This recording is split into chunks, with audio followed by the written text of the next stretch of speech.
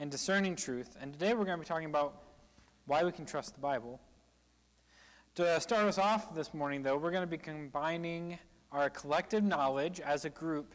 Well, I know the answers here, but you're going to be combining your collective knowledge as a group to try to figure out what are the top 10 most followed religions in the world. All right, any guesses? Just name a religion that you think is within the top 10. Okay, Christianity. Yep. You said Islam? Oh, okay. Okay. That one is for free, and you guys got it. It's at 50% bonus points. Okay, what's another one you think? Catholicism, that we'll just lump that in with Christianity. Hinduism, yep. Hinduism is in the top 10. Taoism is not. Buddhism is, I will get there in a second. Buddhism is number 5. There's one above Buddhism, though. No, Taoism, no. Nope, Judaism is not in the top 10. Okay, I'm just going to give it to you. Yeah, you're not going to get this. It's Chinese traditional religion, which is a mixture of Taoism, Buddhism, Confucianism, astrology, animal totems, and ancestral worship. So they kind of lump that all in to traditional Chinese religion. There's a lot of people who believe in this kind of way. I think it shifts a lot exactly what that means. But there we go. And you guys already mentioned Buddhism. That's number 5. Number 6. Guesses? No. It's a good guess, though. Once again, I did not know this until I looked it up, so I'm just going to give you the answer, because I don't think we're going to get there. Primal indigenous. Yeah, that was your next guess, probably, I think. So this is kind of like old traditional, like tribal village kind of beliefs at 300 million people. Another one that you guys might not get is African traditional religion. There's like 100 million people who believe kind of these old, ancient, tribal, once again, kind of religions. Okay, now number 8. Number 8 here is actually a pretty popular one that you may have heard the name of. Any guesses? No, not Judaism. Whoa! Got really loud all of a sudden. No. Scientology, no. Wiccan, no. That might be close to number 10. It's in that realm. It's getting there. Let me think. Is there a hint I can give you? They traditionally carry swords.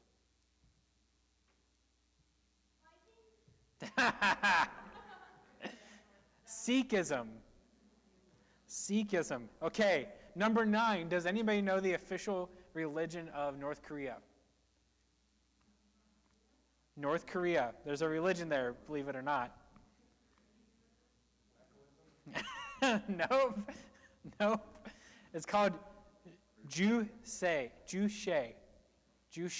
And Juche is really focused on man-centric worship. You can guess who it might be worshiping. Number 10, you were close with Wiccan.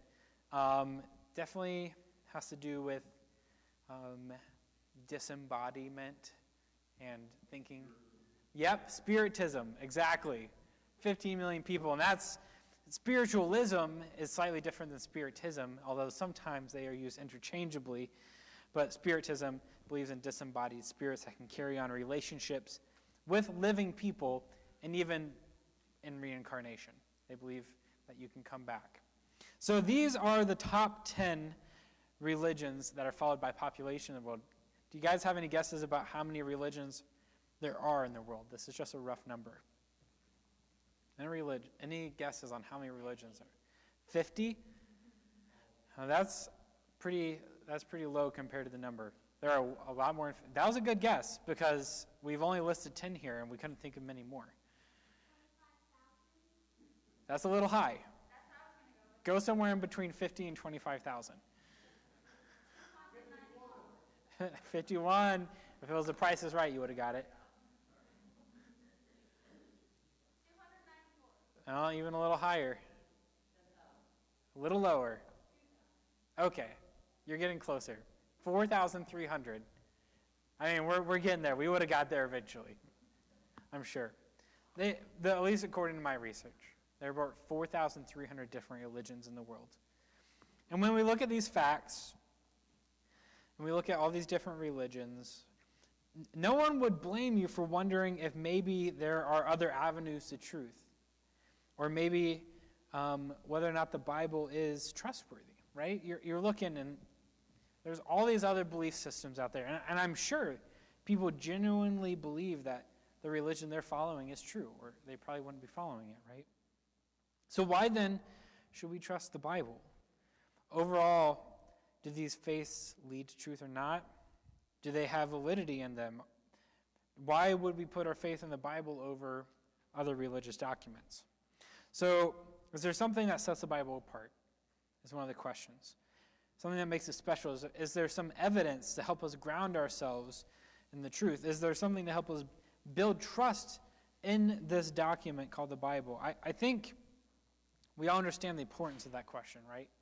If we can trust the Bible, then it helps us to discern truth, because then we have a place to pull authority from. And that's pretty important when we're trying to find truth. So, let's go ahead and jump into some evidence here.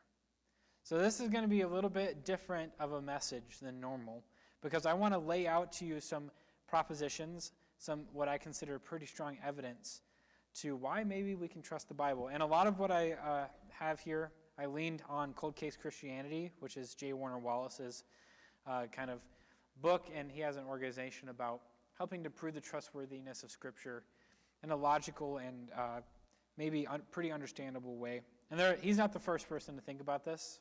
For the last 2,000 years, people have been trying to authenticate the Bible and to prove that it's trustworthy. So the first reason I think the Bible is trustworthy is that it is written early and in the right region. By this, I mean that there's historical evidence that points to both the authors of the New Testament living in the same years as Jesus and writing their books within 20 or 30 years of Jesus' death and resurrection. So it's very, very, very, very, very close to the actual moments of Jesus' life that we get the first written documents of Jesus' life. Now, you might say 20 or 30 years sounds like a long time between the events and then the actual writing them down. A lot could have gotten miscommunicated in that time or changed or whatever. But think about this analogy to help you feel that time as if it's not quite as big as it is, because historically speaking, that's extremely close, like almost negligible. So think about this. Let's say there's a guy who went to Vietnam, right? He went to the war, and he was transformed by his experience there, right? And he comes home after he's discharged from the military, and then he goes around the country and does seminars and speeches about talking about his experience there. And maybe he's changed to anti-war. He's against the war now, and that's what he's communicating, right? So he goes around the country and he talks, and he does that for a decade, sharing his beliefs.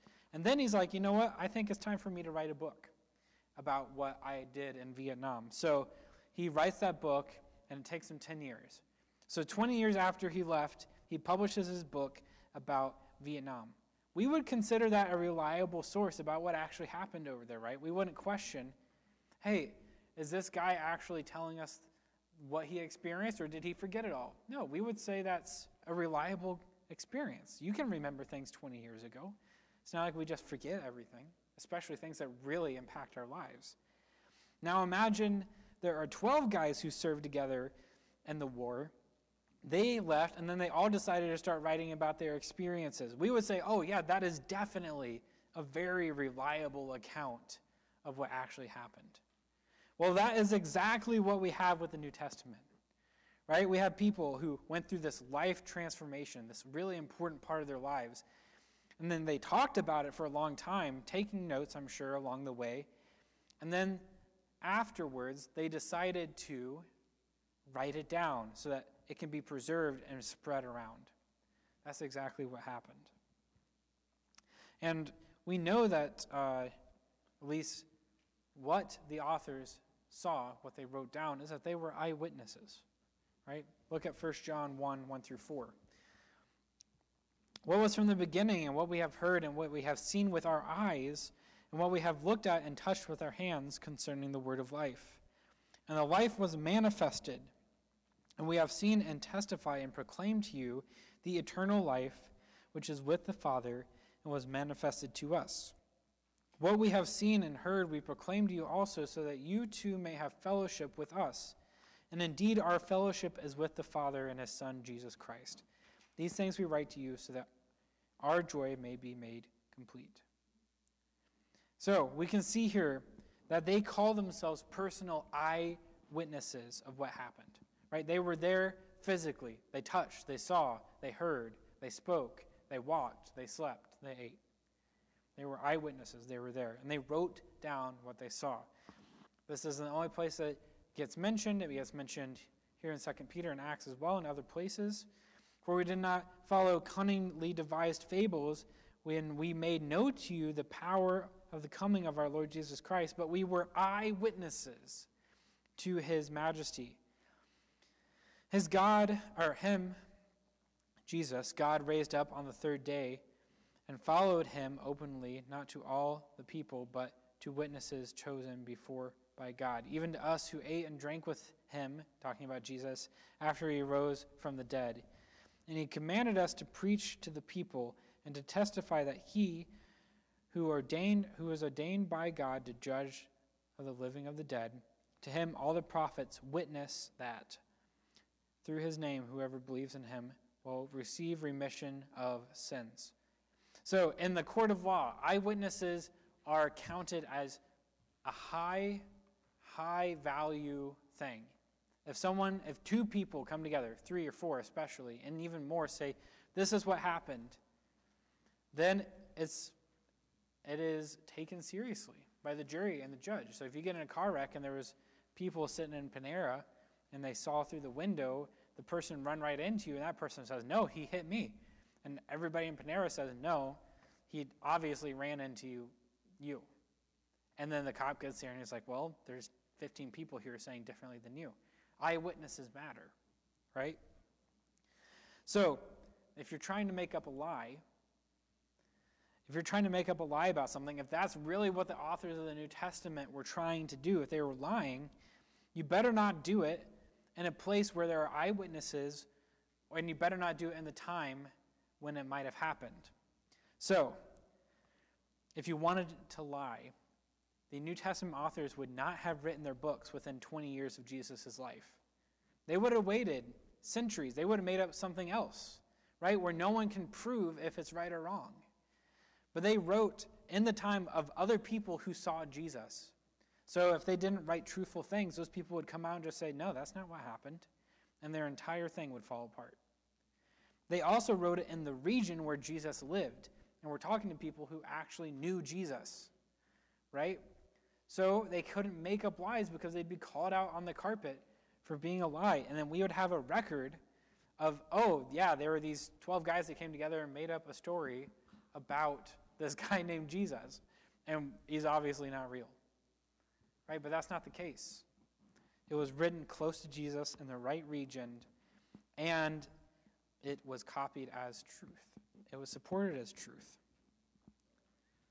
So number 2, evidence, I think, why the Bible is trustworthy, is that it is internally consistent. Now, the Bible isn't one book. As you probably know, it's actually a collection of 66 books written over the course of thousands of years by multiple different authors. And throughout changes in time and culture and authors, there is one continuous and constant message. You do not find one teaching in Genesis that contradicts something in Paul, for example, right? The entire Bible is consistent in what it teaches. The same characteristics of God are there in the Old Testament and the New Testament, the same principles of faith, and the list goes on and on. It's almost as if there's one higher author, one being telling and inspiring people as to what to write, to convey a clear teaching and ideas. Right? Because Think about this. Think about what has changed in our world over the last 1,000 years. Think about the cultural differences and the way that people talk differently and the way that ideas have changed. Just think about voting rights and equality. Like, there's been so much that's changed in the last 1,000 years, right? But yet, over the course of thousands of years, the Bible remains consistent. I mean, I change from day to day. You might even hear me say something else one day. I might contradict myself tomorrow. Because Nate's like, yeah, you're definitely going to make a mistake and you're going to contradict yourself. That's what people do. People make mistakes. They're hypocritical. They contradict themselves. But over the course of thousands of years, the Bible does not. That's pretty compelling, I think. I think if you think about that and what that implies, it's pretty incredible. Try to get 66, well, I guess there aren't 66 authors. Try to get like 25 people in a room and get them all to agree about something. It's tricky. Number 3, the Bible can be corroborated by outside sources. So both the New and Old Testament are corroborated by archaeological evidence and non-Christian historical support from skeptical historians, right? People who do not believe in Jesus as the Son of God record things in Scripture that actually have happened. I'm going to show you some examples of archaeological and historical evidence.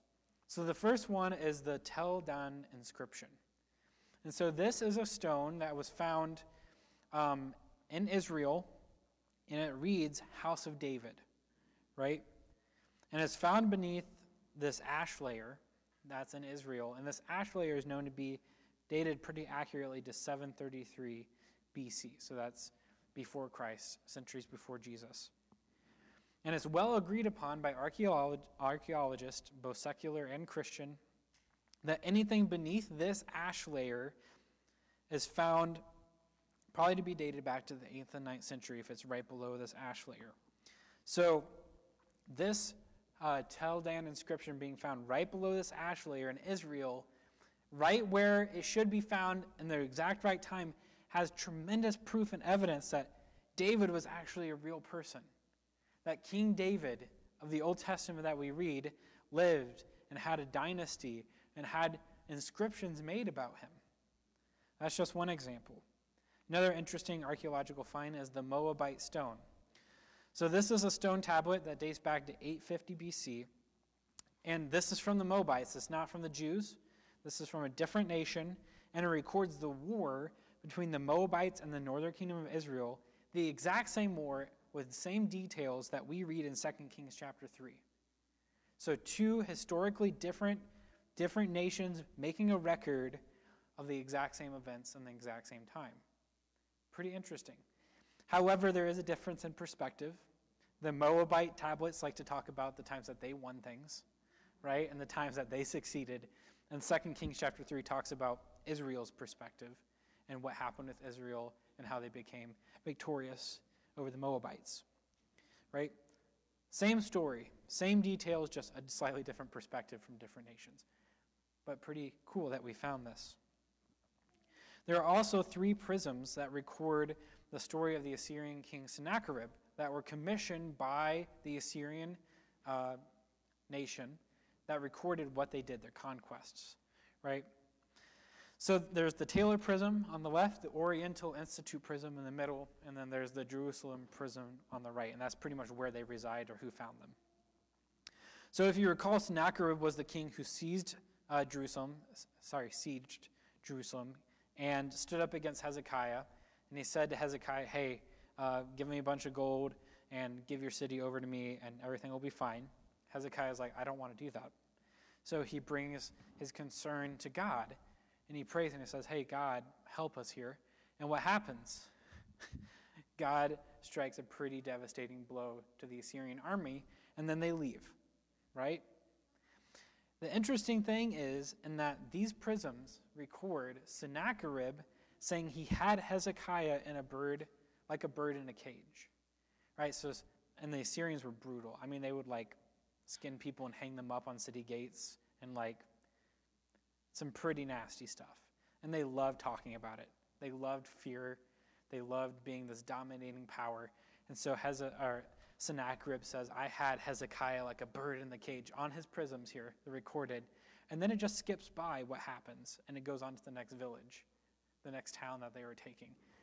Pretty convenient that there's no details about the raiding of Jerusalem and Sennacherib's prisons, because guess what? They didn't get a chance to. They had to turn tail and go home, and then Sennacherib was killed. Right?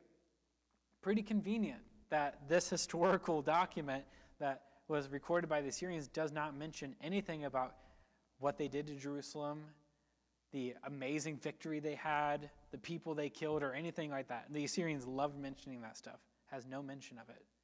Just mentions Hezekiah, that he had him like a bird in a cage, like siege Jerusalem, and it goes on. Pretty interesting. That's exactly what happens in Scripture. So, this is archaeological evidence. Let's go to some historical evidence. So, there is Thallus, who is a secular historian and writer, and he dates back to 52 AD, so within 20 or 30 years of Jesus. And he recorded many of the same first century events that the Bible does, except he recorded it from a secular perspective. Now, his original writings have been lost to us at this point, but there was another historian named Julius Africanus, who is a really well-known historian from the second and third century, so just 150 years, who had copies of Thallus' books, and he recorded quotes from his books into his books, which we have now. I know it's a little confusing, but historians think it's pretty reliable. And this is a quote from Thallus from a skeptical point of view, talking about when Jesus was crucified and the day went dark. On the whole world were pressed a most fearful darkness, and the rocks were rent by an earthquake, and many places in Judea and other districts were thrown down. This darkness Thallus, in his third book of his history, calls as an appearance to me, without reason, an eclipse to the sun. So Julius Africanus is making a statement about Thallus' record, and he says, this is what Thallus says, and it seems to me there was an inexplicable solar eclipse that blacked out everything at the exact same time an earthquake happened when Jesus was killed. Right? Which is exactly what we read in Scripture. And Julius is like, I don't know what to make of this, but it happened. I don't think it's because Jesus is the Son of God, though. He's a skeptic. So while Thallus and Julius tried to explain away what happened, it confirms what happened, that there really is this time of darkness that fell over Judea at this earthquake as a historical fact. Pretty interesting. Another Roman historian, Tacitus, who lived in the 2nd century, just 100 years after Jesus, records this history of how Nero blamed the Christians for the fires in Rome. And this is what he says, the remark he made about it. Consequently, to get rid of the report, Nero fastened the guilt and inflicted the most exquisite tortures on a class hated for their abominations called Christians by the populace. Christus, for whom the name had its origin, suffered the extreme penalty during the reign of Tiberius at the hands of one of our procurators, Pontius Pilatus, and a most mischievous superstition. Thus checked for the moment, again broke out not only in Judea, the first source of the evil, but even in Rome, where all things hideous and shameful from every part of the world find their center and become popular. So Tacitus says, hey, Nero blamed the fire on these people called the Christians, who were willing to be tortured for their faith, went through terrible persecution. And then he also mentions Tiberius, like the source of this religion, where under Tiberius, this guy named Christ was apparently killed, and it had its source in Judea, which is proof of the historical fact, the recollection that Jesus was actually crucified and killed, and that this religion started in Judea. A historical fact outside the Bible that talks about Jesus' death. Of course, he does not see it as true. Once again, he's a skeptic.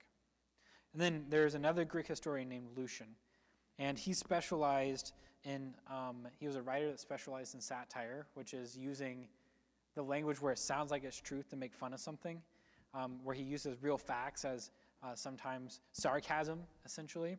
And this is the sarcastic statement he makes about Christians, right? The Christians, worship a man to this day, and he's thinking, like, we have a Greek pantheon, they're worshiping this guy, they're so stupid. So they worship this man to this day, the distinguished personage who introduced their novel rites, like their practices, and was crucified on that account.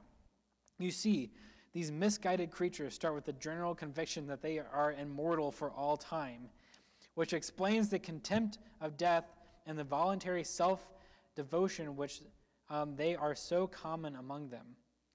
And then it was impressed on them by their original lawgiver that they were all brothers from the moment that they were converted, and deny the gods of Greece and worship the crucified sage and live after his laws. All this they take quite on faith, with the result that they despise all worldly goods alike, regarding them merely as common property. Isn't that just such an interesting historical perspective of what Christians are? They're like, there's these crazy people who think this guy that was killed in Judea is really important, and they think they're going to live forever. And they don't care about dying, and they don't care about owning things, which is exactly what we find in Scripture. And it proves that Jesus was crucified. And it's outside the Bible. Super interesting to me. The whole Roman world, in fact, was really annoyed by Christians, and they knew that they were real, and they recorded what was going on.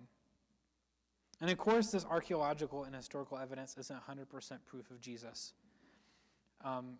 It's not proof that he's the Son of God and that he was resurrected. It doesn't prove any of that, but it does prove that he was real, that these events that the Bible records, like darkness and Scripture and crucifixion, those things actually happened. There were followers who were willing to die and be tortured for their faith, right?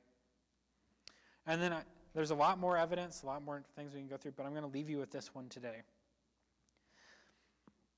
The last piece of evidence, I think, and it's so important, is experienced and observable personal regeneration. I think some of the strongest evidence we have to the proof of what Scripture says is how people are changed when they come to Christ. Now, if you've given your life to Christ, you've probably experienced some of that change yourself. And you can hopefully see in yourself that you're not the same person that you were before Jesus. As in 2 Corinthians 3:18, as we all who with unveiled faces contemplate the Lord's glory are being transformed, being changed, into the image of his ever-increasing glory, which comes from the Lord, who is Spirit. I personally know, I've seen many people in my life who have went through major differences, changes in personality, changes in temperament. They now have peace, they're dedicated, they're patient, and they're loving. Those things just don't happen overnight for no reason. Right? You don't change. You don't stop being angry. You don't stop being an addict. You don't stop your habits for no reason. Something major has to happen in your life. And when I think the Holy Spirit grabs hold of your heart, when you confess Jesus Christ as your Lord, you are changed, and it's beyond you why that is happening. But we can see it in each other. And you can see in yourself that something is real about what is going on here. Right? So to bring this full circle, let's once again ask ourselves the question that we posed at the beginning of the message. Is there anything different about the Bible and this faith that makes it stand out against all 4,300 religions of the world? Today, I think we looked at 4 very convincing pieces of evidence that point to the answer yes. Yes, the Bible does stand out.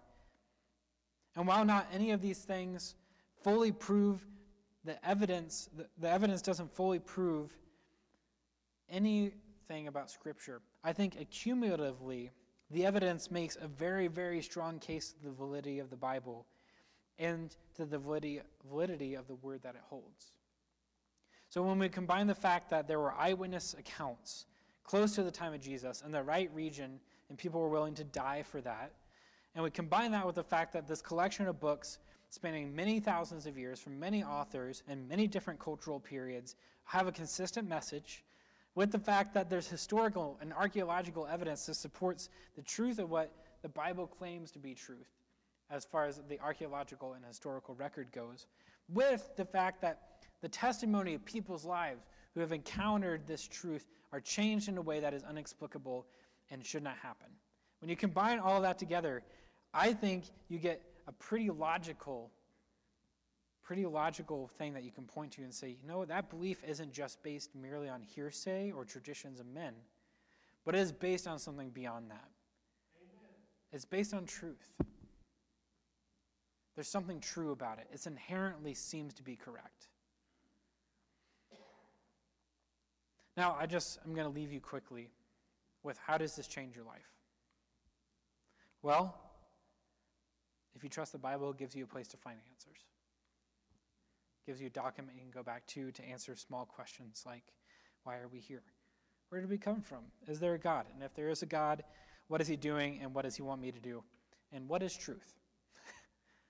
It gives you the option to actually answer those questions. It also builds your faith. It strengthens your faith to know this information and say, the Bible isn't just merely a book that was handed to me as a kid and now I believe it and I don't know why.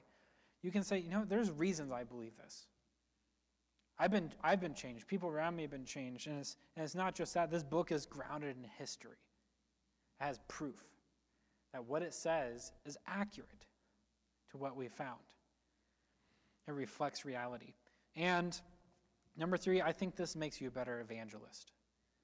Now, I think the only thing that truly changes people is when God performs a miracle in their heart. I think it's God and Jesus that change people, not facts. Right? There's no amount of archaeological and historical evidence that's ever going to change anybody's mind and bring them to Christ. I don't think.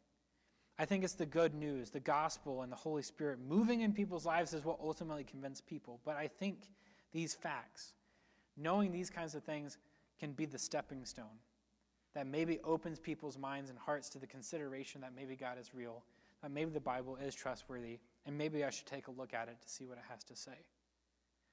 So it's merely a tool to help get someone there. It might not work for everyone. Some people might have zero interest in the historical archaeological evidence, but some people will.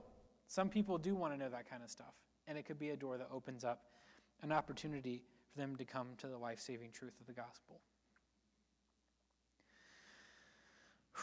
I feel like I've said so much, and you have been so patiently listening to me, and I thank you so much. And I just want to encourage you guys to never stop seeking an increase of God's knowledge, an increase to know what God is doing. Let us continue to deepen our faith. Let us continue the pursuit of truth. Please pray with me this morning. God, I thank you so much for creating this amazing book, collection of books that we can have to look to figure out who you are and what you say and what you do, and to have it be so truthful and reliable and trustworthy. I just pray that you continue to deepen our faith, to keep our spirits alive and fervent for the truth. It's in your Son's name we pray. Amen.